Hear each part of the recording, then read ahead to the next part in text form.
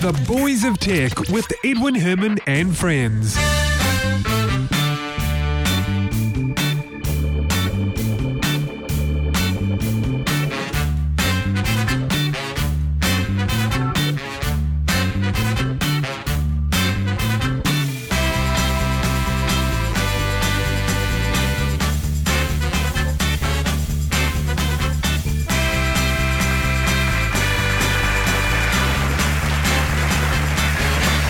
Thank you very much. Welcome to the show. This is episode 203 of The Boys of Tech, New Zealand's longest running tech podcast.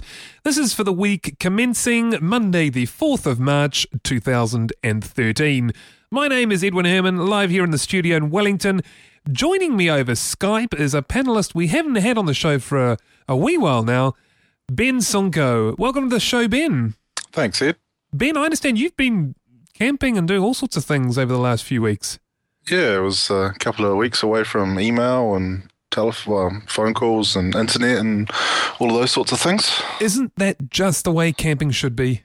Yes, I think more people should switch off for a little while. But it does seem like more and more people, and I've heard this term just the other day actually, are doing what's called glamping. Have you heard that term before, glamping? No. Glamorous camping, with the microwave and the internet and the stove and the kitchen sink and all that? Yeah, I don't.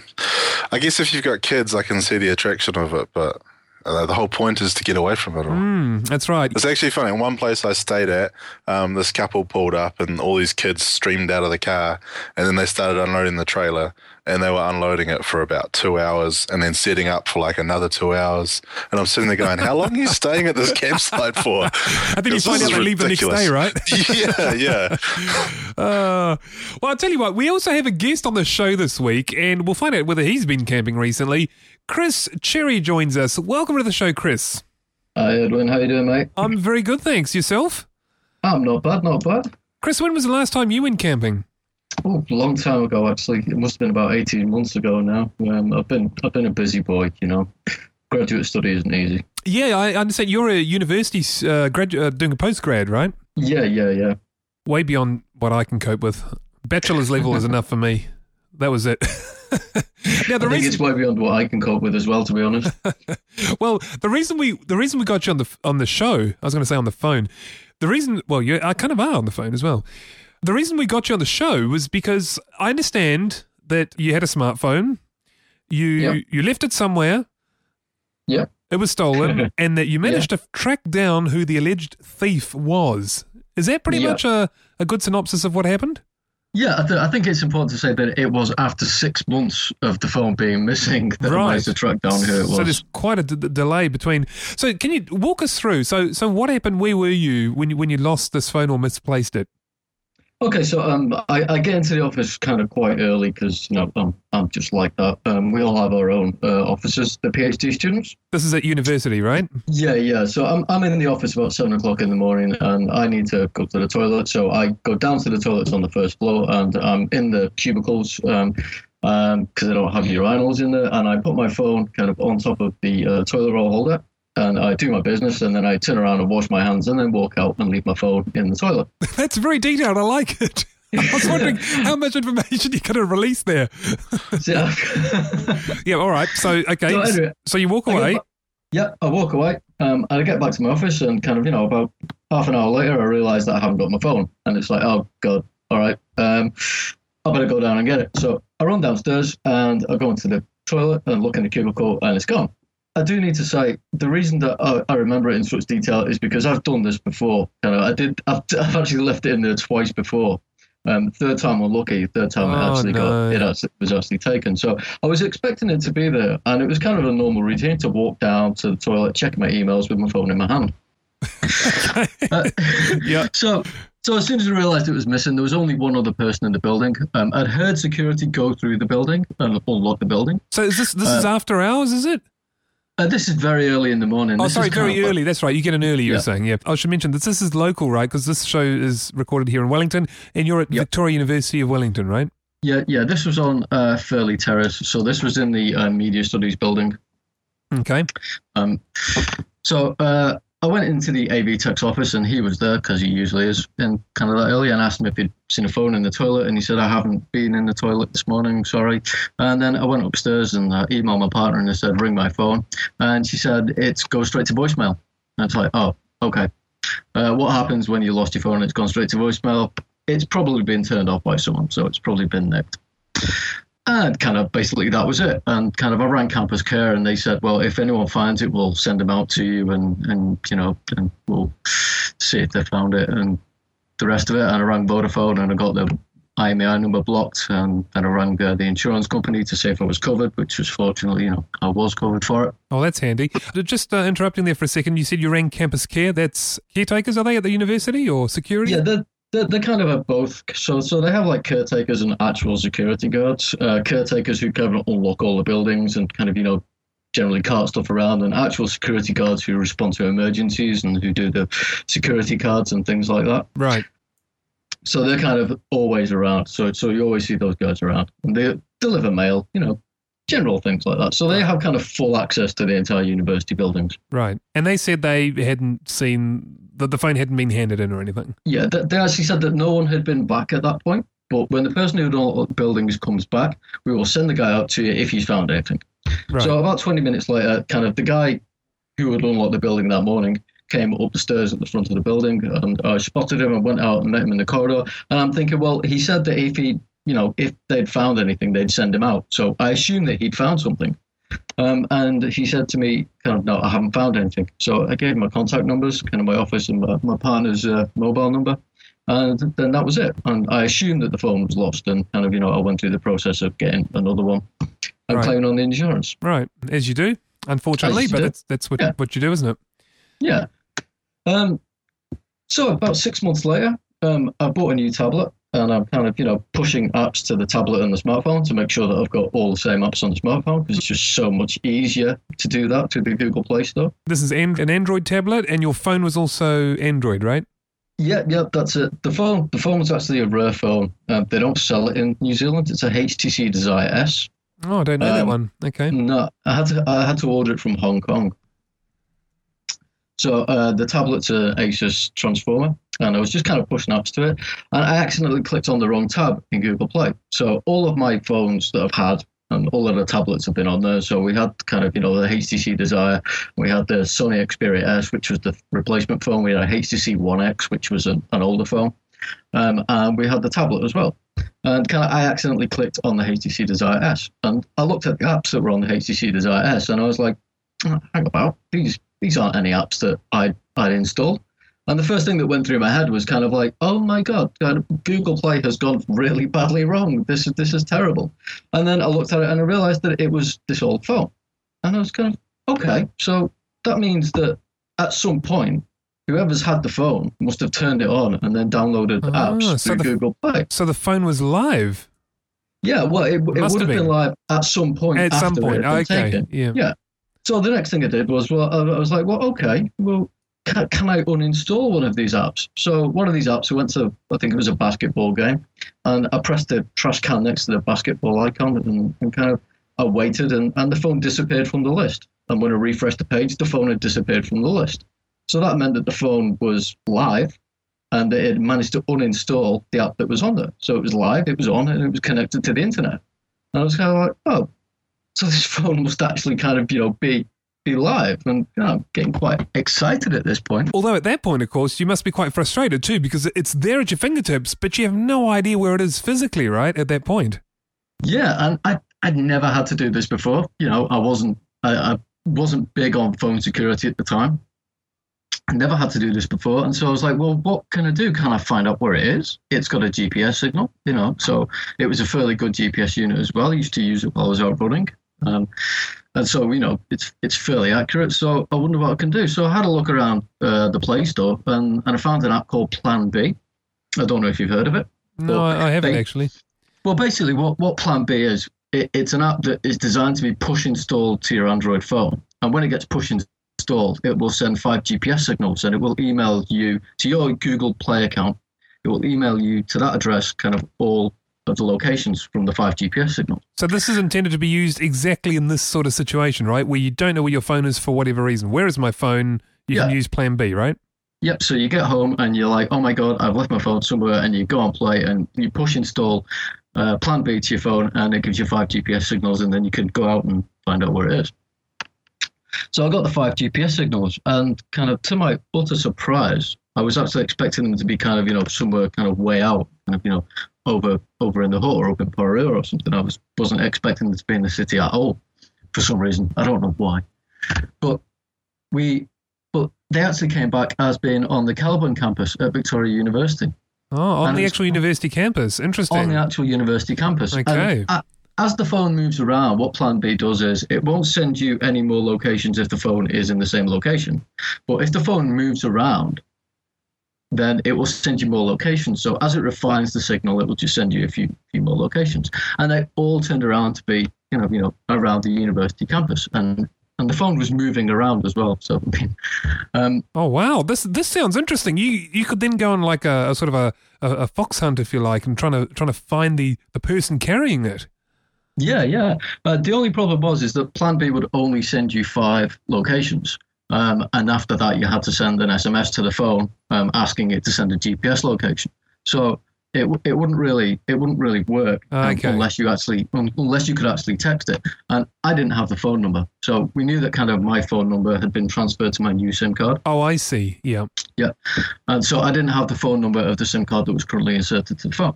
And it's kind of like, okay, well, what else can I do? Can I get any more information from the phone? Because this is what researchers do. We want more information. So I had a look around Google Play, and I found an app called Android Lost, made by a guy in one of the Scandinavian countries. I can't remember which one it is, but Android Lost can be push installed to the phone. And once it's push installed to the phone and activated, it can give you a whole host of information, and kind of a lot of information, even right down to kind of the battery level and whether or not the phone is plugged in and charging. So I push installed Android Lost, and then I found out that it needed to be activated, and you needed to be kind of, with the phone to actually activate it, which was a bit of a bummer. So I had a look around again, and I found that this guy had also created something for tablets called Android Lost Jumpstart. And basically, if you don't have a phone connection on your smartphone device or your tablet, this Jumpstart can also be push installed to it. And then you can, when an event happens on the phone, so when a phone call is made or when an app is started, then Android Lost Jumpstart will automatically activate Android Lost. And then it will appear on the Android Lost website, and then you can control it as if you had actually activated the phone kind of physically yourself. Oh, now that's neat. Yeah. It was designed for tablets, but it worked fantastically in this circumstance. So what I did was I installed Jumpstart, I push installed that to it, and all this is happening silently on the phone as well. So he had no idea that this was happening to his phone. There's no indication on the... Yeah, I was going to say, there's no notifications at all? No, there's no notifications at all. It's a bit like Plan B. I mean, it's stealth installed. He may have had a notification, but he's not the smartest guy in the world, so so he may not have realized what it was. But as far as I know from reading the Android Lost forums and from reading what Beast, the guy who wrote it, has said, he said kind of, that it is designed to install silently, and all these actions that then take place silently, because the ultimate aim of Android Lost is to monitor and find your phone, and then kind of, perform actions on the phone while whoever has the phone has got it. This is sounding like, this is great for you, but this is sounding scary as hell. Like if someone picks up your phone, can hook it into someone's account, and you don't really notice, and they just lock the phone again and hand it back, and then you can basically completely own them. Yeah, well, the problem is that all the information that Android Lost sends to you, it sends to your Google email address. So I'm even thinking the pushing of applications and like everything that you've been doing the whole time just sounds like, man, if someone can get your phone and hook it into a Google account, maybe they don't have one, they haven't done it, and they can just quickly do that, and you don't really notice, then they've got your phone, they own it. It entirely depends on what setup I've got, on what setup you've got, I think, because the thing I like about Google is that it stores all your contacts, and so if you're not logged into your Google account on your phone, then you won't be able to get your contacts, and it won't be able to sync your contacts, and kind of you won't be able to sync your email either. So that kind of unified login that kind of Android has is really good in that respect, because I mean, this is only my personal feeling, is that it's really difficult to fool you into thinking that, your account is logged in when you can't access your email or you're not getting your emails for some reason. Or what about I see, if you weren't checking email, like if you didn't have a Google account, you were just using it as a phone. Yeah. And so you didn't have your email, you didn't sync your contacts, and someone created an account on your phone and deliberately left it empty with no contacts or anything in it, would you notice? I'm not sure, all the people have said to me so far is that, do you think someone could kind of, hack into my Google account online and then install things to my phone? And the answer would be yeah, but they'd have to have your Google email address and they'd have to know your password, and you would have to not monitor your Android account at all. I think the big difference with the smartphone is that you always play with apps. I mean, especially Google Play, which has kind of all of these free apps. I mean, kind of tens of thousands of free apps. And you kind of notice straight away, because as soon as you're signed out of your Google account, then the link to your apps also disappears. Yeah, I'm sort of thinking like my dad's got an Android phone. He doesn't use apps. He doesn't check his email. He doesn't have a Google account. He doesn't do any of that sort of stuff. If someone picked up his phone and created an account, he would not know. And I imagine there's probably a lot of people in that sort of category. Like, obviously, everyone like us are going to be doing, technical type things. But there's a bunch of people that, they don't know anything about anything. Yeah, and that's kind of, I think that's one of the scariest parts about it. I'm not entirely sure how it works, because my partner's like that, and the first thing that she said to me was, "Could someone do that to me?" Yeah, and I was kind of like, yeah. But I think part of the problem is that having physical access to the phone and then kind of someone else logging into your account and the rest of it has to be kind of a very deliberate act in the first place. So I mean, for the casual user, unless someone is kind of really after you, then it's not, I don't think it's a big problem for the casual user. I think if someone's really after you, if someone really wants to kind of, social engineer you and get information from you and, do this to you, then they can find a lot of ways to do it that don't require a smartphone anyway. So what information did you get then using that method? What could you see? Oh, so much. It was absolutely fantastic. I mean, once it jumpstart, then you go onto the Android Lost website, and basically then you can send commands to the phone over the internet. First thing you do is go in and you ask for a status report, and so it sends you back all the information about the phone. So it tells you what kind of Android release you've got, the phone you've got. Most importantly for me, it told me the IMEI number, so I could confirm that it was actually my phone that I was talking to. Okay. Does it also confirm the telephone number as well? It can do. This guy had a 2-degree SIM inserted into the card, and 2-degree SIMs don't show you the phone number. So where it says phone number, it says null. And there's another problem with 2 degrees that we can talk about in a second. It also gave me the email addresses that were currently signed into the phone. The first email address in the list was mine. So the first email address was my Google email address. And the other few email addresses actually had this guy's full name in them. Oh, that's a dead giveaway, isn't it? Yeah. And so it also had another name in it, which turned out to be his son's email as well. So, I mean, he set up his kind of, his kid must be about 18 months, 2 years old. He set up his son with an email account, and that was logged into the phone as well. So you can have multiple accounts logged into the phone, and each one of them can send applications from Google? No, only one can do it, because he had, this was a Hotmail address in particular. Oh, yeah. And he was actually, what he'd actually done was he'd actually tried to sign into Google. I found screenshots on the phone kind of later that showed that he'd actually tried to sign into Gmail with his Hotmail address. So, yeah. Not the smartest cookie in the jar. No, not really. But yeah, I got this information from the phone, and it also told me whether or not it was plugged in and charging, and it also told me what the battery level was. It told me the display type and kind of just about everything that you could need. It also gave me the SIM card details. So although it didn't give me his phone number, it gave me his network operator, and it gave me the SIM subscriber ID as well. So it gave me both subscriber IDs. So it gave me the SIM serial number, and it gave me his actual subscriber ID. Right. So in theory, 2 degrees, the network he uses could in theory confirm his name, right? They could match it up because they've got all. If they had that information, the information that you had. Yep. I mean, but that would be a privacy thing, though. Yeah, I know, but in a criminal, if there was a criminal case. Yeah, if the police ask, so the police would go to the court and get a warrant and then kind of would present the warrant to 2 degrees, and 2 degrees would then give up the information. Right. Or 2 degrees could give it up voluntarily in the course of a criminal investigation without a warrant. I'm not entirely sure how that works, but yeah, I mean, basically, if you've got subscriber ID, then boom, Bob's your uncle. You've got the guy's name. You can confirm his name. See, the thing was, I'd had it blocked on Vodafone. On the blacklist. So it was on the IMEI blacklist on Vodafone. And Vodafone and Telecom share kind of blacklist. So if you get your IMEI number blocked because your handset's been stolen, then it won't work on Vodafone or Telecom. Oh, I didn't know that. That's really good. But 2 degrees don't operate the blacklist. So 2 degrees don't share this information. So if your phone's on 2 degrees and you get your phone stolen and you report the IMEI number as blocked to 2 degrees, then it won't work on 2 degrees, but it will carry on working on Telecom and Vodafone. Same with the other way around. So if your IMEI number is blocked on Vodafone or Telecom, then it will work on 2 degrees. Right, so you can just insert a 2 degree SIM card. Yeah. So that's how he was able to use it.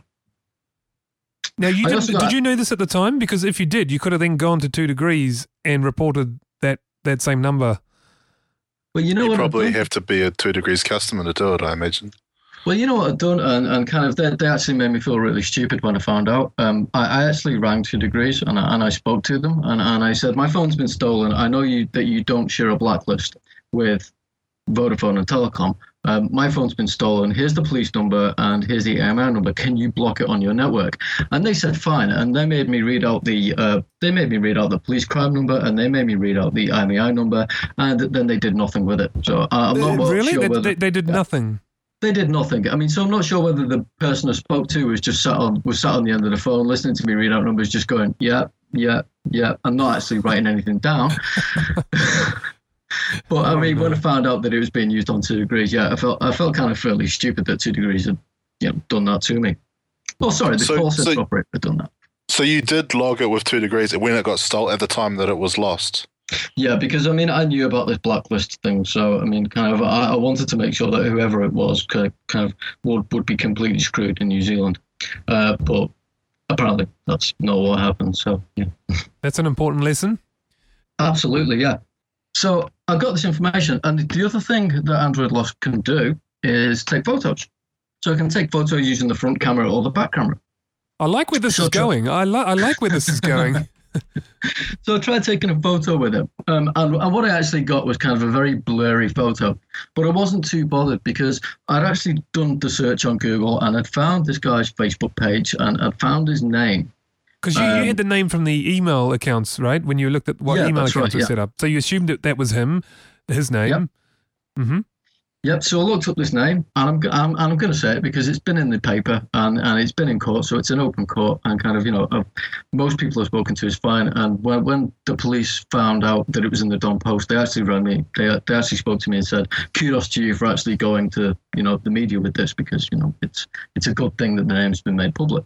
Right. So the guy's name is Arana Kenny, and I searched for this name Arana Kenny, and I found his Facebook page. I found his Twitter, I found his Google+, but I also found his name on the university website. Because and it turns out that Arana Kenny is actually a caretaker. At the university? At the university, yeah.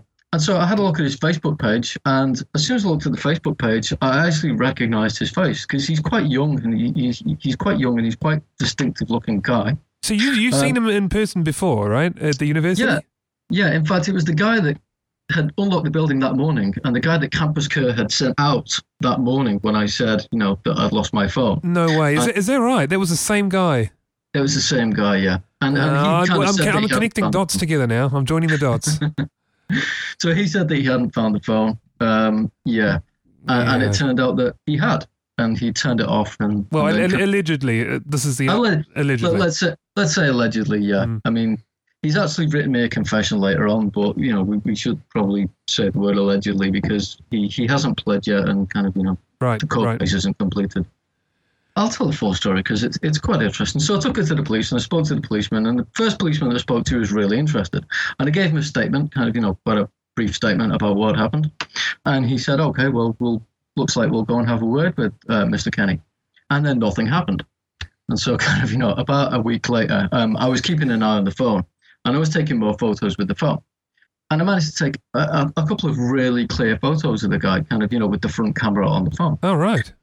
And I managed to get kind of more information. So the other thing that Android Lost gives you is it gives you his text list and it gives you his call lists as well.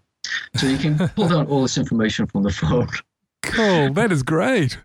And it's kind of the ultimate app. Even people kind of, I like technology, but I'm not anywhere kind of, I've never made it a profession or anything like that. But kind of my friends who have made it a profession have all gone, that's absolutely incredible, and kind of decided to install Android Lost instead of the ones that we're currently using, because it's just, the power that it gives you is kind of, just so much greater than the other apps. So after I'd taken these photos, I printed them off and then I took them down to the police the next week. And the policeman that week told me that the guy that was looking after the case, so the guy that's taken the statement originally, he wasn't there. And kind of, they would pass on the message and, just to sit back and see what happens. Uh-huh. So I did exactly that. You trust in the police, you trust that they know what they were doing, like the softly approach in New Zealand, it's pretty good. So I carried on monitoring the phone, and what you can do with Android Lost is you can send it a signal, and if the phone's not on, then it will send you the signal when the phone gets turned on. So you can ask it for a status report if the phone's off, and then it'll keep it for kind of a few days. And when the phone gets turned on, it will send you a status report, and then it will send you that status report to your email. So you'll be you'll be notified when the phone gets turned on, which is pretty good. So just before Christmas, I'm sat at home, kind of, it's very late, it must be about 11:30 at night, and I get an email, and it tells me that, it's a status that I asked for kind of a couple of days prior. And I'm kind of like, oh, this is a bit strange. Has he drawn the short straw and he's on at night? Because at this point, he's only signed in using the university network.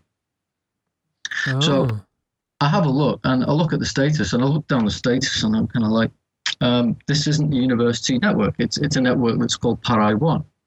And I'm kind of like, this sounds good. So it's got an IP address in there. So I'm trying to resolve the IP address, and it's Slingshot. It's like a home internet connection. So the thing that I haven't said until this point is that Android Lost got something really, really special. It seems like it's got a lot of special stuff, this software. but this is really special. It's got something called a content browser. And what the content browser does is it allows you to browse the contents of the phone, as it says on the tin, remotely. So Android Lost will then set up a connection to the website. It will cache a copy of whatever's on the phone, and then it will save you to it from the Android Lost server. Oh, nice. So effectively, you can then download the contents of your SD card. Yeah. And it's designed apparently so that if your phone's been lost and you really want the photos that are on it, then you can retrieve the photos that have been on it, and kind of, even if the phone doesn't come back, then you've still got your photos. So you've still that got makes sense. Yeah. Yeah. Yep. But I used it for kind of a different purpose. So when I found out he was signed in at home, the first thing I did was I asked for a GPS location, because Android Lost can do that too. GPS location came back with an actual address up in Pororua. And that was kind of like, okay, well, he's at home. This is a residential area. That's fine. So I tried the content browser, and the content browser worked. And then suddenly I had access to his SD card. You should work in computer forensics or something, or this is good. I'm loving this. This is great. Back in Britain, I was training to be an auditor. But unfortunately, with my degree, I can't do that in New Zealand. But, so this stuff interests me. Kind of this kind of, this is good. So I've got access to his SD card. And there's a lot of information on the SD card. To go through with a web browser is really difficult, and it's going to take a long time, and his internet connection is kind of slow. So what I do is I use Firefox, and I've got a download manager called Down the Mall installed. So Down the Mall can distinguish by file type, so it can kind of it can crawl a particular website and then just download anything with a particular extension. So I set it to do that. So I set it to download kind of all the PDFs that were on there. So I set it to download all the music files that were on there as well, to download the photographs that were on there too, and kind of went to bed.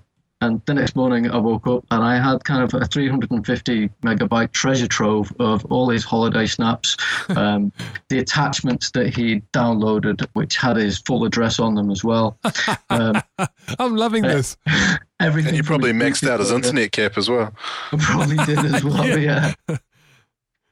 So I've got this kind of treasure trove of information, and that's absolutely fantastic. So the following day, which was a Monday, I put it all in a USB stick and I took it to the police. Turned out that the first guy that had taken my statement didn't even work at the Wellington Central Police Station. What? Yeah. Who was he then? An imposter? He's just some guy from, I think it was either the Hut or kind of out in Miramar that had been working there that day. So what he'd done is he'd kind of taken a statement and taken all the stuff and then done nothing with it. Oh, man, that doesn't give you a lot of confidence, does it? No, it doesn't. But, what gave me confidence was the reaction of the police to the information that I brought them. Because they also printed a bunch of it out and then kind of handed it to him there and then.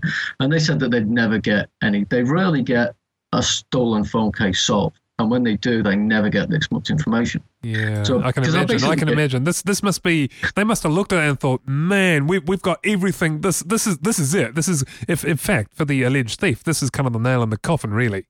Yeah, it's like, well, the police has just been like, "Oh, our work is done. What do we need to do?" Yeah, exactly. Yeah, you've done their work for them. Yeah. So what they did was because this was just before Christmas, so they took a softly approach, and they made sure that whatever they were going to do, they were going to do right. So there's no way that the judge would say kind of, no, you were too rough and I don't think this was proportionate. So what they did was they waited kind of until middle of January this year, and they called him and they basically said, the game's up, bring the phone down to the police station and we'll issue a summons for court.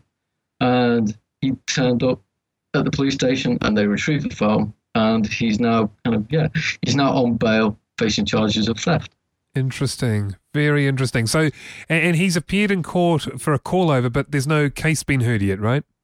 I collected so much evidence from him. The guy had taken the phone on holiday to Fiji. He had kind of been using it around the campus, which was a bit cheeky, but, whatever. Yeah, because you could have seen him there in person with your phone. Yeah, exactly. And the phone's very distinctive because, they don't sell these. That's right. As you said, it's unique here, isn't it? Well, it's rare here. Mm. Yeah. And kind of, I had to order it from Hong Kong. And the other problem is that I did take it running and kind of, I had dropped it a couple of times when I was out running. The Desire S is it's not a big phone, but it's a heavy phone. It's got a solid metal body. And it had two big chunks that had been taken out of the phone kind of from when I dropped it. So it was really distinctive in that respect as well. I've actually forgotten to tell you something as well. The other thing that Android Lost can do is record audio. Oh, really? Yeah. So at this point as well, I'd also what can't it do? I'd also managed to get audio of the guy talking. So you've got a record of his voice. All this, of course, adds up, doesn't it? It all paints a picture, right? Yeah. And strengthens the case. Yeah. The thing was, at one point just before Christmas, he decided that he wasn't going to use the 2-degree SIM card anymore. He was going to insert a Vodafone SIM card. Oh. Now, I know from his text messages that this was actually a Vodafone SIM card that he bought in Fiji. So this was a Fijian Vodafone SIM card. And he'd brought it back to New Zealand, and somehow he'd managed to bypass the IMEI block on the Vodafone network, and he was using it on the Vodafone network in New Zealand, which he shouldn't have been able to do.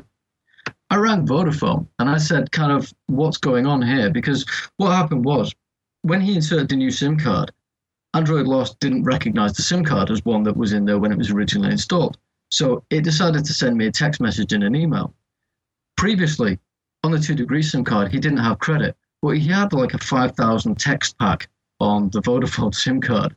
So every time he turned the phone on, I then got a text message to tell me that he turned the phone on and my phone had a new SIM card, and that Android Lost had started a polling service so that I could send any commands that I needed to and they would be received immediately. Nice. Nice. So, I mean, I rang Vodafone about the SIM card thing, and they hadn't got a clue what had happened. And they still haven't told me what had happened. But basically, yeah, they said that the IMEI number of the phone was blocked on Vodafone New Zealand, but they have no idea how he has managed to bypass it by using this Vodafone SIM card. Oh. So is it a Fijian number or a New Zealand number, or? No, it's a New Zealand number. So he may have kind of transferred it over from Fiji. I'm not entirely sure. Maybe you had credit on it from Fiji. Maybe they're interchangeable. I'm not entirely sure. I've been to Fiji, but when I went to Fiji, I was on telecom. So I couldn't tell if the networks are interchangeable or whatever, or what kind of numbers they have out there. Vodafone does have a pretty good reach around. Like, you go over to Australia and it's almost similar price to New Zealand, and Fiji would be a small market, so I could imagine them basically buying numbers from New Zealand, and then they maybe get stricken off our register, put onto their one. So yeah, interesting. Yeah. So I mean, Android Lost is kind of the main reason that I found it. It's a fantastic thing. It can actually make phone calls for you. So remotely from your lost phone, yeah? Remotely from your lost phone. So you can make phone calls. It can pop up messages on the screen to alert the thief or whatever. It can actually one of the remarkable things that it can do that didn't actually work on this version of Android, it can actually pop up a text message and give you a vibrate. So the guy that picks up the phone and then sees the message, and then it will take a photo when he activates the message. Oh, so, beautiful. It's actually kind of a very, very, very good app. It's been well thought out, obviously. Whoever created that has thought about this very, very thoroughly. Yeah, we're on version 2.5 or something at the moment. So, yeah. It's obviously gone through kind of a lot of development, and the best part about it was that even though there is a premium one, he doesn't actually consider it to be good enough to start charging for it yet. Yeah, so this is all free so far. This is all free so far, yeah. Wow. This is the scariest application I've ever heard of. It is.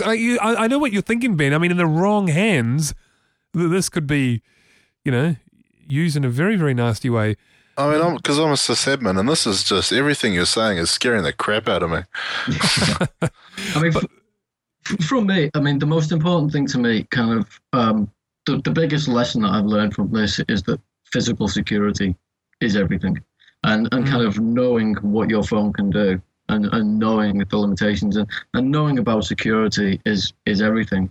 And I think it's okay to say that, some people don't know about these things.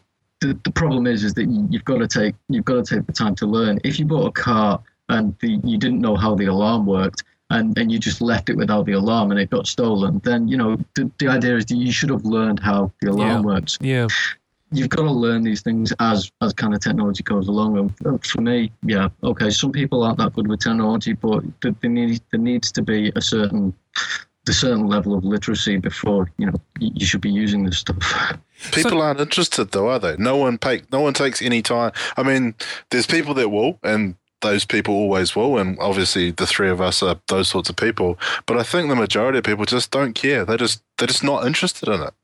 It's not. They're not on the. It's not on their zone, if you like, is it? Right? It's just not on their register. It's not something that they want to know about or will go and learn about. I mean, that's I've come to realize that's everything, though, because I research football audiences, so I research audiences for sports, and one of the things that we know is that people aren't interested in learning about the games that they watch. What people are interested in is kind of a really exciting time. So it's not just technology. I mean, people kind of do this with everything. So it's general human flaw that people can exploit. So, Chris, up until the time that the police got in touch with this alleged thief, do you think he noticed? Do you think he suspected anything? Or not at all until the police got in touch with him? I'm not sure, because obviously I couldn't see what the phone was doing. I installed it on my Xperia S, but my Xperia S has a custom ROM on it, so my Xperia S kind of runs Jelly Bean, and the behavior of Android Lost on Jelly Bean is a lot different, and it kind of under the hood, Jelly Bean kind of behaves so much differently to Gingerbread that you really wouldn't believe it. So Plan B doesn't work on Jelly Bean or Ice Cream Sandwich, but Plan B will actually work on Gingerbread only. Right. So I can't tell, but from the experiments that I've done with my Xperia S and kind of using the web interface to send messages to the Xperia S, it seems to work flawlessly. I wasn't informed when I push installed Android Lost to the Xperia S. I did activate it manually, but then I also used the options in Android Lost to actually hide the installation too, because it can do that too. So, you don't see the Android Lost sticker or whatever, so you don't so you don't alert the thief to the fact that lost is on there. So from what I've seen, kind of, with the only one that I've managed, with the only other phone that I've got, it appears to do everything silently, and it appears to be able to take these photos without giving an indicator. So there was no behaviour from this guy that made you think that he's at one point been spotted. Like there was no attempt to, erase or factory reset the phone, as far as you can tell. No, I mean, I don't think that he. I don't think that he's a very inquisitive type of person naturally. So that's a nice diplomatic way of saying something else, isn't it? He's not realised that he has to be signed into Google Play in order to download these apps. So he's just been downloading these things on my account anyway. Right. And he's been doing that for a while. So all that he's done basically is change the actual contents of the SD card. So he's gone through and he's deleted all my music, which didn't annoy me because I've got all the copies of it. But he's deleted my photos and he's deleted my videos as well. Yeah, and those things kind of did really annoy me because I'm not going to get those things back. So yeah, but as far as he's concerned, that's all that he needed to do to claim ownership of the phone, and except for the other thing that is obvious, kind of to anyone who could kind of commits a crime, is that they've got to lay low for a while. So the fact that he didn't turn it on for a good few months is also kind of one of the things he did to try and protect himself. Right. Waiting for things to die down, for people to forget about it. Yeah. Well, it's that's interesting. So say I'm walking along and I drop my phone and I lose it and somebody picks it up. What obligation, not talking about your case, but in this one, what obligation does that person have to return the phone? It's your property, and kind of to obtain property like that, and just to try and claim the phone as your own is actually theft. You have to make a reasonable effort to give the phone back. So you have to, if you find something like that, then what you've got to do is you've got to take it to a police station, or you've got to take it to the relevant authority. So if you're on a university campus and you find a phone, then you've got to take it to the security office so that they can deal with it. If you don't, and then if what you do is you turn the phone off, remove the SIM card, and then delete all this person's photos and videos, that is signaling an intent to keep the phone as your own. If you just got a phone and you've had it for a few days, and then the person who has taken it suddenly finds you using Android Lost, then you have a reasonable defense that you were trying to find the owner of the phone. I mean, but the thing is, I've found phones before. I've found a couple of phones, and the first thing that I do is to pick up the phone and dial the first number that's in the phone book and try and get it back to the person. The fact that, you do other things instead of doing the things that would naturally come to an honest person, then, that signifies that you are attempting to deceive and take property that isn't yours. I found a phone once. It was actually left in our letterbox. It's possible that it was on the footpath and someone thought it belonged to us and put it in our letterbox. Obviously, it wasn't ours. It wasn't mine. So I went through and I had a look at the context, and I thought about dialing them, and I thought, but what if this is a dodgy phone? What if it's a drug phone or something like that? And so I thought the safest thing to do is to put it in a plastic bag and take it to the police station. I did, and one of the questions they asked me, and this is by the way one of the most beat up phones. The faceplate had gone, and it was just, you needed sort of like a skewer or something sharp to actually hit the numbers. It was just really in bad condition, but it still worked. The battery was charged, and there were recent text messages. So I took it to the police station, and one of the questions on the sheet that I had to fill out was, if it is not claimed, would you like to become the owner of the phone? And I thought, no way. This is horrible. It's disgusting. You can burn it. So that was the end of that. But yeah, I think Ben, Chris is right. You have an obligation to show some intent to do something. If you find a sum of money, for example, you're supposed to take it to the police station. What's the cutoff though? Yeah, see that? 20 cents. Do you take that to the police station? Obviously, $2. Yeah. Even 10, 20. Yeah, and I don't know. I don't know the answer to that. But and is this across the board? Like if you found, like a small bag and it was completely empty, is the obligation you take that as well? Yeah, I know. But to be fair, I think that's hard to answer. But I think to be fair, a mobile phone of any sort is probably arguably over that limit. Yeah, phones are considered different, aren't they? Yeah. And also, is this Yeah. if you find a phone and you don't go through, you don't follow reasonable processes to return it, is that stealing or does it have a different name? He's been charged with theft, and kind of the police were quite happy to charge him with theft. So I would assume that it's theft. And when I said it to my partner, she was kind of like, this is actual theft. She did mention kind of the name of a law that I don't like. It's kind of a casual name of a law, but she did mention finders keepers law. You do wonder about that. But there's limits to kind of how appropriate that is. I think the word that they use in law a lot, especially in New Zealand, is reasonable. Yeah. So what you're doing has to be seen as reasonable to a normal person. In law, it's called the Wednesbury test.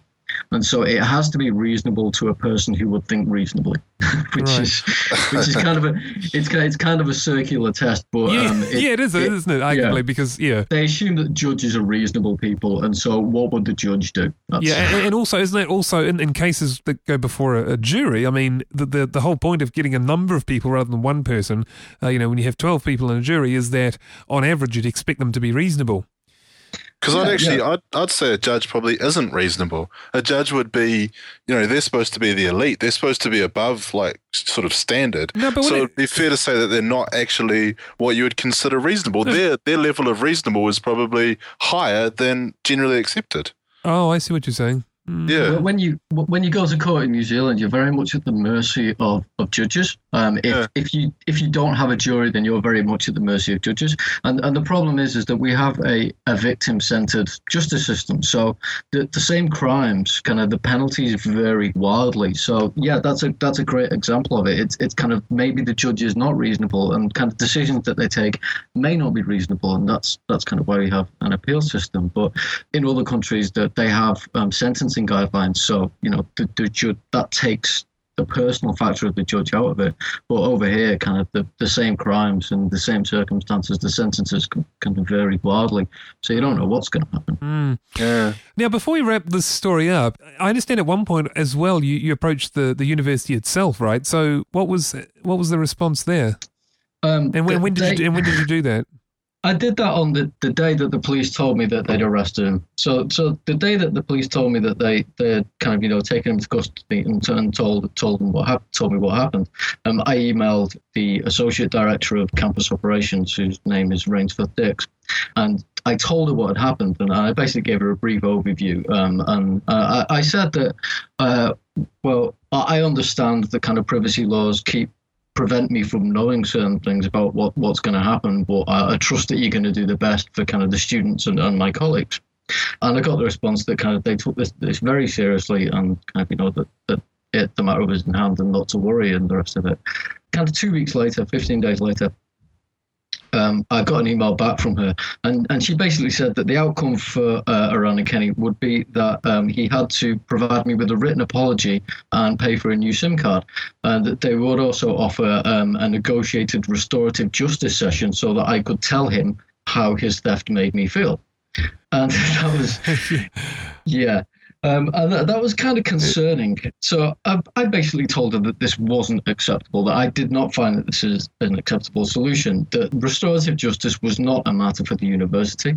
I would have expected that he would have been suspended, and then when he pleads or is found guilty, then his employment will be terminated because he is in a position of responsibility. Right, if he does. Would you accept that while he's suspended, he's suspended on full pay, if that was... You wouldn't expect him to be suspended without pay, or would you? What would you want out of this? Bearing in mind that this man has not been found guilty at that point, of course, and is still not found guilty of anything. No. So the difference is, I mean, he hasn't been found guilty, but he's admitted taking the phone to the university, and kind of the restorative justice reflects that. The problem that he has not been found guilty is kind of, well, you can say that he's not been found guilty, but he's still been charged with it, and he's still appearing in court with it. So the first thing that should really happen, I mean, in my opinion, and it has happened in every other case that I've heard of, is that the employee should be suspended. Whether or not that should be without pay is nothing to do with me. Right. So right. As long as the risk is removed from the university environment, pending the outcome of the court case, then yeah. So it's about removing the risk. That's what it is, isn't it? Basically, yeah. I've dealt with risk a lot in kind of the course of work before now, and I deal with risk in terms of football spectatorship as well. And kind of the important thing is to effectively manage risks, especially when it comes to security and property. Especially in the UK, in UK football. In the UK, yeah, especially in UK it's football. It's madness there. Yeah, and I've come from Liverpool, and I'll say it now. Scousers are known as thieves, and I have been burgled twice. I've had cars broken into. Right. I have been the victim of crime before. The problem with this circumstance was that it seemed like it was a response that was not at all proportionate to what he'd done. So it seemed like that as long as I said to them, okay, well, we'll do this restorative justice, then he would be able to get away with it. To say get away with it, but kind of, that would be the end of the matter. But I disagreed because I didn't really want to do the restorative justice. Having the phone taken from me was kind of a big deal. And then to find out that he lied to me about it, and to find out that he told me that he hadn't seen it was fairly annoying, to say the least. And then to find out that he was being treated leniently by the university was kind of doubly annoying. So you weren't happy with that, obviously, at all? No, not at all. The problem was that no one really seemed to be interested, and no one really seemed to be bothered about this duty of care that the university has to its staff and students. Okay, there is a school of thought that says that fine, he's been caught now and he won't do it again. He's very sorry. But there's another school of thought that says, well, actually, what's happened is he's been caught, and now what you've done is you're giving him the same access to all the other buildings, and you've actually given him the tools to be a better thief. So you've actually given him the tools to know kind of he has to do extra things to the phone to be able to get away with it more effectively. And he has to actually learn about the phone in order to, make sure that he doesn't get caught again. Just to play devil's advocate, if the phone was in the toilet, there's no level of access that's going to be removed from him that would stop him from being able to take that phone in that same situation again, though, is there? No. In that particular situation? No. The thing was, he was sent around that morning with keys to unlock the building. Trust me, I got no qualms of where I think things line up, and the fact of the position. Like, I can imagine like a student going, like if he was replaced by a student, I think it's a slightly different situation. I think it's still everything you said around theft and making reasonable efforts still applies, but it's a little bit different. The fact that this is his job, certainly it changes. Like, before talking to you, I was like, oh yeah, I can see all sorts of different sides of the story, but no. This is a very particular side of the story. And kind of the position it was in, it's to me, it's a compounding factor, but we'll have to wait and see kind of, what he pleads and, whether or not the court thinks the same way. Well, I do wonder if maybe maybe the university can't do too much because they have to follow HR processes. Yeah, that's the other thing. And there's a lot. They could be opening themselves up to a personal grievance if they go beyond what they're actually legally allowed to do too early. It's a very tough situation. This is the advantage of having a lawyer for a fiancé, because she knows these things. And so when kind of you get words thrown at you like employment law and kind of natural justice and words like this, then you've got a lawyer on hand who can tell you that, no, these things are entirely wrong. There's nothing in employment law, according to my partner, that prevents them from suspending an employee who's been convicted of crimes against legislation. But there's been no conviction yet, though. No, there isn't. In fact, we're being charged with them. Sorry, wrong word. Or being charged with crimes. Oh, okay. So you can once have been charged, even. Yeah, once they've been charged, and in fact, it's in his employment contract. So it's in the employment contract of Vic that kind of a breach of legislation, or even an alleged breach of legislation, is enough to trigger gross misconduct. On the flip side, of course, there's nothing that says the employer must do that either, right? So just again, playing devil's advocate, you could argue that the employer is quite within their rights to do nothing until such time that. At least until a case is heard or a plea has been entered. Plus, at what point are you considered charged? Are you charged when you get a summons in front of the court, or when you make a plea, or you charge when the police tell you that you've been arrested on charges of theft? Yeah, has he been arrested? He has been arrested. Yeah, he's been arrested and summoned to court, and he's currently on bail. Okay. Yeah. Just to wrap this up, then, your advice to people who have lost an Android phone, what would you do first? If say I've got an Android phone, I have no idea where it is, today. What do I do next? The first thing that you need to do is you need to ring your network operator and get that phone blocked. They can always unblock it, but you need to make sure that the phone can't be used. This is a very exceptional circumstance, I think. You rarely hear of kind of things like this that happen. Android Lost actually has testimonials, so if you go to the website, they have testimonials that tell you people in similar circumstances, but you get that phone blocked kind of straight away. There's no guarantee that any of this is going to work, and the longer that you leave it, the more chance it has of getting away. If you do want to do it, then I suppose just go and install Android Lost. Just do what I did, and see what information you can get out of it. But be prepared that I wasn't expecting to get the phone back. And right, so you were lucky, really. Yeah, I think so. Sorry, I'm probably belittling your sleuthing skills, because really you're more than just lucky. Well, you're lucky that the phone was on. You're lucky that the content was being added. But obviously, what wasn't luck was the fact that you used your nous, as we say, to work out what can I do, what information can I get, how am I going to, it's almost like you've done this before, really. But obviously, this was the first time, right? You were kind of teaching yourself as you went. Yeah. With this particular circumstance, I followed similar paths before looking for the money, but this particular one, I just knew there was a way to do it. So I knew that there were circumstances that would allow me to do this, and I wanted to find out if it was possible to get more information. And as soon as you set down that road, then, it's going to be, you get a host of options presented to you, and it's just a case of finding the one that works for you, just as with anything, really. Well, you know what? If I ever lose my Android phone, I'm gonna phone you. I'll say, Chris, please get it back for me. If I ever become a private investigator, I'm just going to be planting phones left, right, and centre, hoping that the people pick them up. And because you think about it, you find the cheapest phone available, you load it up with Android Lost, you find the person you're following, you plant it in front of them, they're going to pick it up. Either they're going to take it, in which case you get to get all the information, or they're going to give it back to the cops. You can go get it back. The police would love you. Too many honest people. You'd have like 6 phones every week at the police station. Excellent. Well, look, I tell you what, this has been a fascinating story, and certainly from the tech angle on this is just absolutely brilliant. So yeah, congratulations, Chris, on your super sleuthing skills. Thank you, mate. And it's online. The entire thing's online. I felt that, because the university shut me down, and because it was such a good story, and because I'm sick of telling it to people, I actually kind of put it on Blogspot as well. So. Right. Well, look, I'm sorry we made you repeat the story one more time, but it's all right. But if you've got the link there, we'll put it up in the show notes, and you can check that out at boysatech.com. So, Chris, look, thank you very much for taking us through that. That is absolutely fascinating. No worries, mate. Glad to do it. All right, so moving on to some of our other stories. I don't know if you saw this one in the news just recently. This bracelet that apparently glows. It sort of syncs up with your phone and glows, with like LEDs for various notifications. Like, for example, when you get a text or when you get a call, and you can even have different colours for when different people glow. So it means you don't have to be checking that phone screen all the time. What do you think? Because there's a lot of comments that are kind of like poo-pooing this thing. What do you guys think? Ben, Chris? It's just like it's a gadget though, isn't it?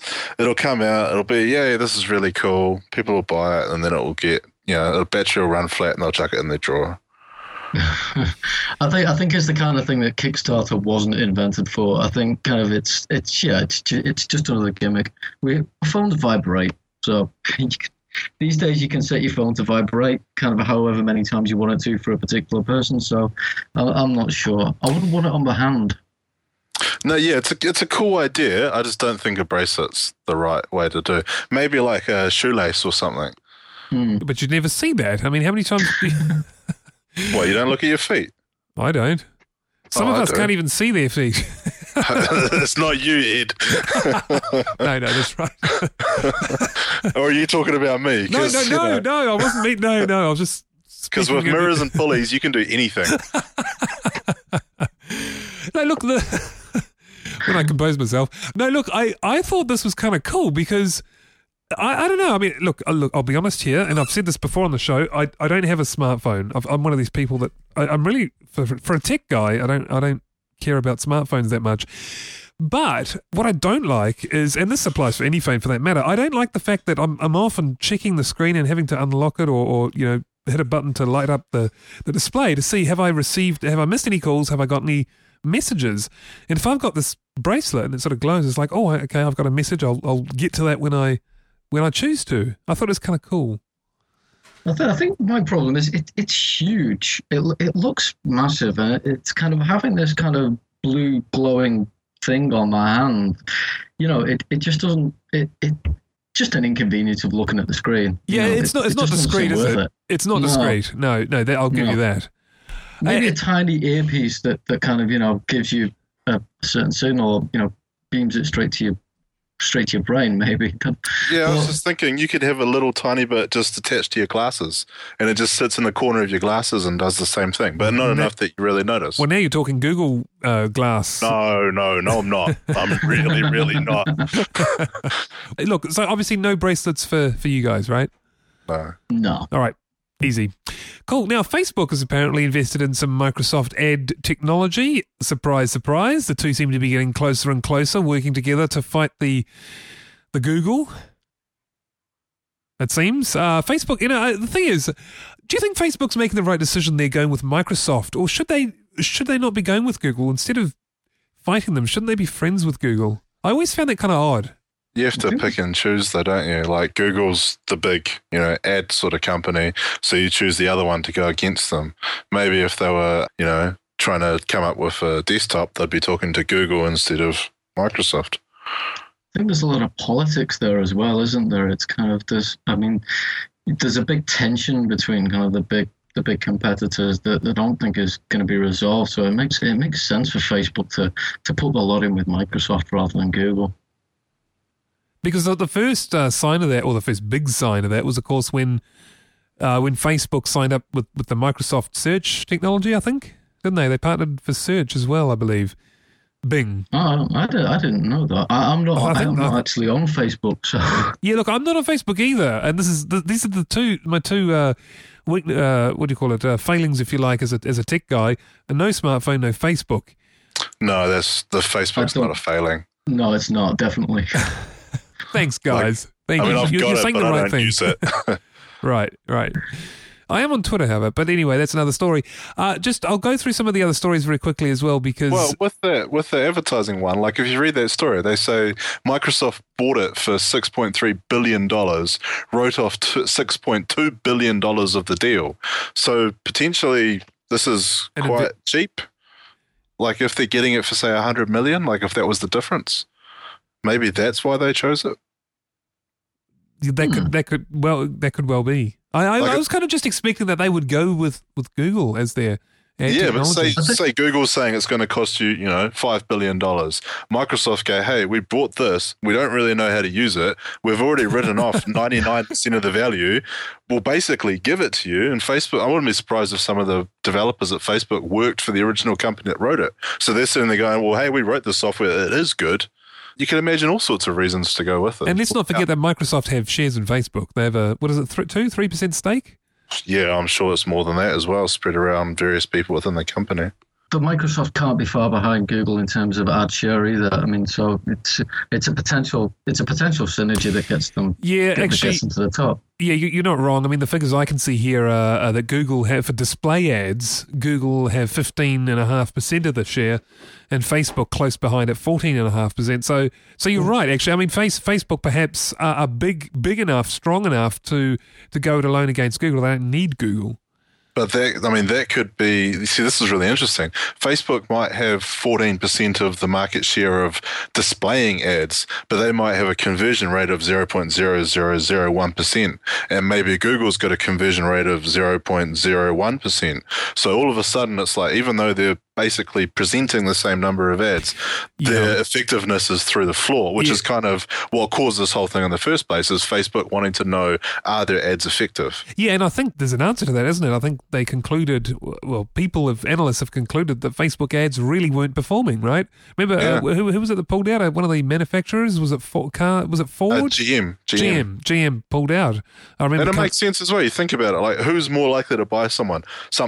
Somebody who is online checking what their friends are doing, or someone who's searching for something. the person who's searching for something is a lot more likely to spend money than the person that's sitting there going, "Oh, I just got a sheep in my farm," or whatever they play. I think GM's problem was as well that they didn't pick the market right either. I mean, they just assumed that everyone would be on Facebook, but they can't have seen a good return because people on Facebook. I mean, it just doesn't seem like the new car market, you know. Yeah, I must admit, I agree totally with you. It seems odd to be advertising there. I think Facebook's largest growing market sort of share right now is the older people, because there was talk about that driving away the younger people from Facebook, wasn't there? Oh, that's right. Yeah, and the reason, of course, for the biggest growth being in the older market would be because perhaps there's saturation at the younger end, at the lower end. Yeah, I'm guessing the cool factor as well. Like if your parents on it can't be cool. Yeah, I mean that was the other thing, wasn't it? There's a lot of young people are now choosing not to sign up because they know their parents or someone a little too close for comfort is on there. Yeah. I don't know where they go or whether they just don't do social networking now. Well, we're too old to know. Yeah, we have to ask some of the younger people. Yeah. Or maybe some of our younger listeners can tell us and leave some comments there at boysatech.com. I want to also talk about Apple now has, I think this is a good move. Others should follow, I think, as well. Apple has blocked older versions of Adobe's Flash Player in Safari. Remember, of course, that some of the older versions had some major security flaws.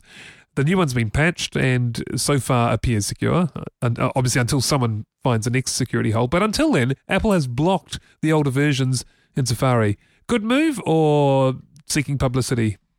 I think with the way that everything moves these days, it's a good move. 10 years ago, you installed a version and you wanted to stick with it until you decided it was time to move on. These days, you install a browser and it updates every other day. So it's trying to keep you up to date. Everything's moving quickly. They should, stick with this as well. Unfortunately, there's so many people who don't update when they should, and this will be a way of keeping them safe. They don't have to update, but they just won't be able to use Flash. Flash won't work in Safari unless they do. And I think that's perfectly logical.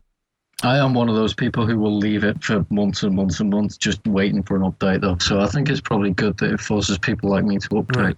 I don't like Adobe. They try and take over my computer all the time. So, I mean, Windows and with Acrobat and the rest of it. So what Adobe wants me to do is last on my list. The Adobe updates to me seem, I don't know why, but I always think, is this some malware trying to do something? Because the interface is like it looks different to everything else. And I'm thinking, what's this dodgy malware wanting to update? Oh, no, it really is Adobe. They do dump some stuff in their software that's that you don't necessarily want, and you have to be careful when you're... Oh, yes, the old bloatware. Yeah. Yeah. All right, so I tell you what, we got one more story to cover. It is a New Zealand story. It's about the new Trans-Tasman cable. Well, a new Trans-Tasman cable being proposed. We'll talk about that right after this. Don't go away.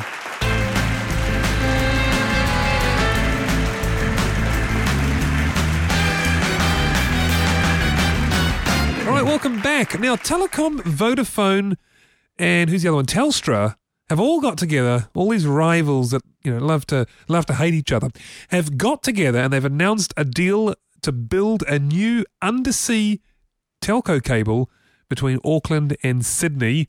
And this, of course, will dramatically increase our internet capacity to the rest of the world.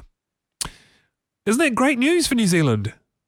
Yeah. I mean, Pacific Fibre would have been better news, but this is good news. Now, I think it's better than nothing. Yeah, it's better than nothing, which is what we've currently got. Well, we've got the Southern Cross cable. Yeah, we've got a monopoly. That's the big problem, isn't it? It's the wholesale market that's dominated by that. So, look, if anyone can do it, it'd be Telecom, Vodafone, and Telstra. Pacific Fibre failed to get capital, didn't they? To raise capital for that.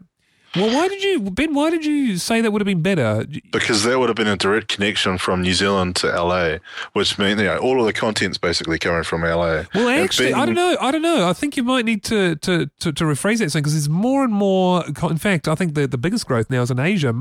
There's so much more content coming out from Asia. Well, it was also a pretty quick connection to Asia as well. It would have been our shortest round trip through anything in the States. It would have reduced the round trip through Europe. It would have been the fastest connection we could get, basically, because of the path that it would have taken. And it also would have connected all the Pacific Islands in as well at ultra fast as opposed to what they have now. Don't forget, of course, a lot of companies who Akamai their data, who distribute it, across distribution channels like Akamai, have points of presence in Australia and in the States. Now, in that case, the Australia cable would be a lot quicker, right? Yes, it would be because it's just so much shorter. But at least the American one wouldn't have been direct. And there is, and to be able to diversify your traffic as well and be able to flow around, like if Australia has major network issues, then you want to be able to throw through different routes instead of relying everything through a single connection. But that's why I thought the Australia one would be actually be good if you could go both ways. But I think Pacific Fibre had an Australian leg in it as well. Oh, did they? Yeah, that was right. That's good. Yeah, that was the first one they were going to build, and then they were going to LA, and then that was the one that was sort of the really, really optimistic one. But the reason it failed is because they didn't have enough for the LA, and there wasn't a business case to build to Australia. Okay. Just because Southern Cross can undercut it. I think we can conclude one thing here. Internet is never going to be cheap in New Zealand. I think it's fairly cheap now compared to what it was when I first came here, which is 4 years ago. I mean, yeah, it has moved. You're right. It has moved in the last 4 years, but we're still behind. I mean, I guess we'll never. You could argue that we'll never be, the same as Europe and in fact Asia is very fast, and the States as well. We'll never be as fast as them, will we? We just don't have the population density for a start, and we're at the the end of the world. We have to have one big, huge, fat pipe connecting us. Well, if UFB gets rolled out, we're going to have pretty fast, across the country. And as long as someone fills in the backhaul part of it, we'll have, the whole country will be connected at fast speeds. And then there'll be more excuses to have CDNs within New Zealand itself to do the distributed hosting like you're talking about. But you still need to be able to get out fast as well. Well, I'm way out on the coast with VDSL with kind of 500 gig of data every month, and I get fantastic speeds. I didn't have speeds like this in Britain, and apparently you still don't get speeds like this in Britain. So kind of in terms of that, I think we've really kind of taken leaps and bounds. It's so hard to use 500 gig worth of data every month, though. Try getting a 100 megabit connection. It's not hard. Yeah, I don't know. I guess it really depends what you do. I mean, you can watch more video, and that certainly chews through it. But really, I don't tend to use a lot of data. I do a lot of things, but I don't use a lot of data. So I guess it all comes down to your usage patterns and what you're doing. But anyway, look, either way though, Ben, right? It's better than Pacific Fibre or this crowd. It's better than the status quo. Agree? Oh, having another connection. I mean, I've been arguing for this for ages. I think it's fantastic. Yeah. I mean, the problem is that too many people like Telecom have shares in the Southern Cross, so they've always argued against putting another cable in. And one of the reasons why this is going to work is because they're going to have shares in this as well. So we can't have competition unless we're our own competition. But at least they've got Vodafone, which is huge, and Telstra to convince them that this is a good thing. Yeah. It's definitely better than nothing. I mean, even just to make New Zealand safer as far as connectivity goes, it's a good thing. And the consortium is better than kind of a sole owner as well, because at least they have each other to balance it. Of course, what happens later on if they decide that one of them wants out, and then it becomes kind of Telecom owned basically two cables is going to be a bit different. Yeah, I hope it doesn't go that way. And there's always the risk, that it can be a triopoly or a duopoly if one pulls out. But yeah, I guess for now it's good, right? And we just have to hope that it turns out for the better for the betterment of the country. I wonder what Telstra's interest is in this, because they've sold Telstra Clear, obviously, to Vodafone. So they don't have any major operations on this side anymore. Could this be the hint that they were going to buy Telecom? That there were rumours around that they were going to make a purchase of Telecom a few months ago? Yeah, there was rumours of that. Plus, they still want to be able to distribute content into New Zealand. We'll still be we'll just be connecting through them over in the state through Australia. I think this and the Sky being kind of 100% New Zealand owned, that moving in that direction, I think that could be really interesting. So this is a really exciting sector for kind of people in the communications business. One problem with this cable is it will reduce the argument that we need another cable. Yeah, that's always going to be the case, though, isn't it? Yeah. When you get your third cable, it'll be like even less need for a fourth. Well, we have one cable. It's predominantly owned by sort of Telecom's got big shares in it. We're now building another cable. Telecom's going to have big shares in that. So we're very unlikely to get an independent cable built if we have an overcapacity as it is. So that is the one downside, is we're unlikely to get a sort of an open source cable, which was the potential with Pacific Fiber, the way that they were selling their bandwidth. But Pacific Fiber is still a company, right? It's still, its allegiances to its shareholders. And if it's going to be a public listed company, I don't know if it is or what was going to be. But they had a really interesting model where they were selling bandwidth to people, and it was like for the life of the cable type thing. So a company would go along, invest in them, and end up with this big chunk that they could then on sell. And their upgrade models for the cable were fantastic as well, like going up to 100 gigabit per strand, I think it was. Like it was amazing technology. It was a really good business model. It just didn't work. I think at the end it was kind of they were a bit desperate for investment and started talking about the government intervention as well. So they wanted to part SOE as well, but to kind of reduce the monopoly impact. But I think any time that gets mentioned in the context of the current government, it's never going to be a starter. Well, another problem was that the American government were looking at putting in connectivity charges for international cables landing in the country, and that would have just driven the prices through the roof because they were trying to maintain what they have what they have right now to avoid other players coming in. So there was lots of political reasons as well. It makes you wonder how these things ever get built. Backroom deals. Yeah. It is. I mean, it's the only way it can do. They go to meetings, they meet the right people, they make a deal. I mean, otherwise everything just gets blocked. Yeah, you're absolutely right. You've got to know the people, and that's kind of they will only ever build it for their own interest. So, I mean, what we get is basically going to be what they want to offer us. Although we may have companies that come along with kind of these grandiose plans. A lot of them, like Kim.com's, that they're never going to come to fruition. They're just going to be pipe dreams. So this is the best that we're going to get. It's good enough. Right. Well, on that note, I think we've covered the stories fairly well. This is going to be one of the longest podcast episodes in our 203 episode history. I don't know if it's the longest, but it's one of the longest. That's something. That's something to be proud of. Yeah, it is. And, I had a lot of fun. Chris, did you enjoy chatting to us?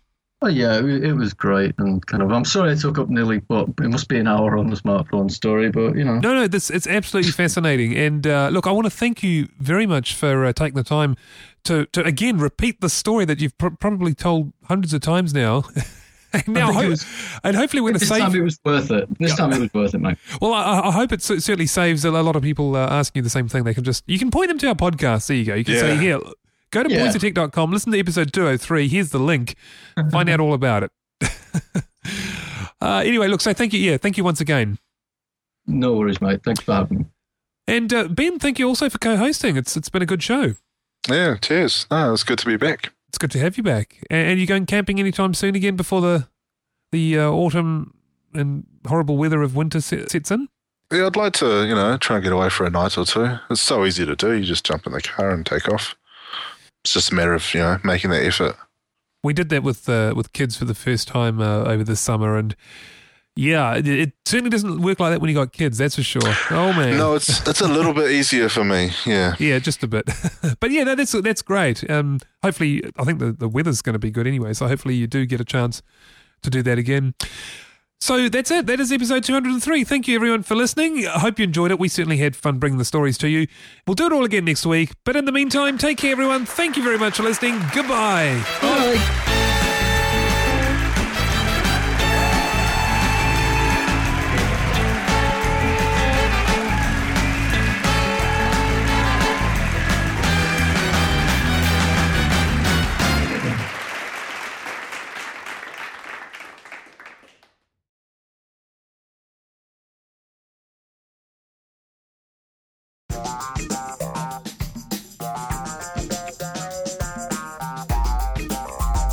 So that's it. That is episode 203. Thank you everyone for listening. I hope you enjoyed it. We certainly had fun bringing the stories to you.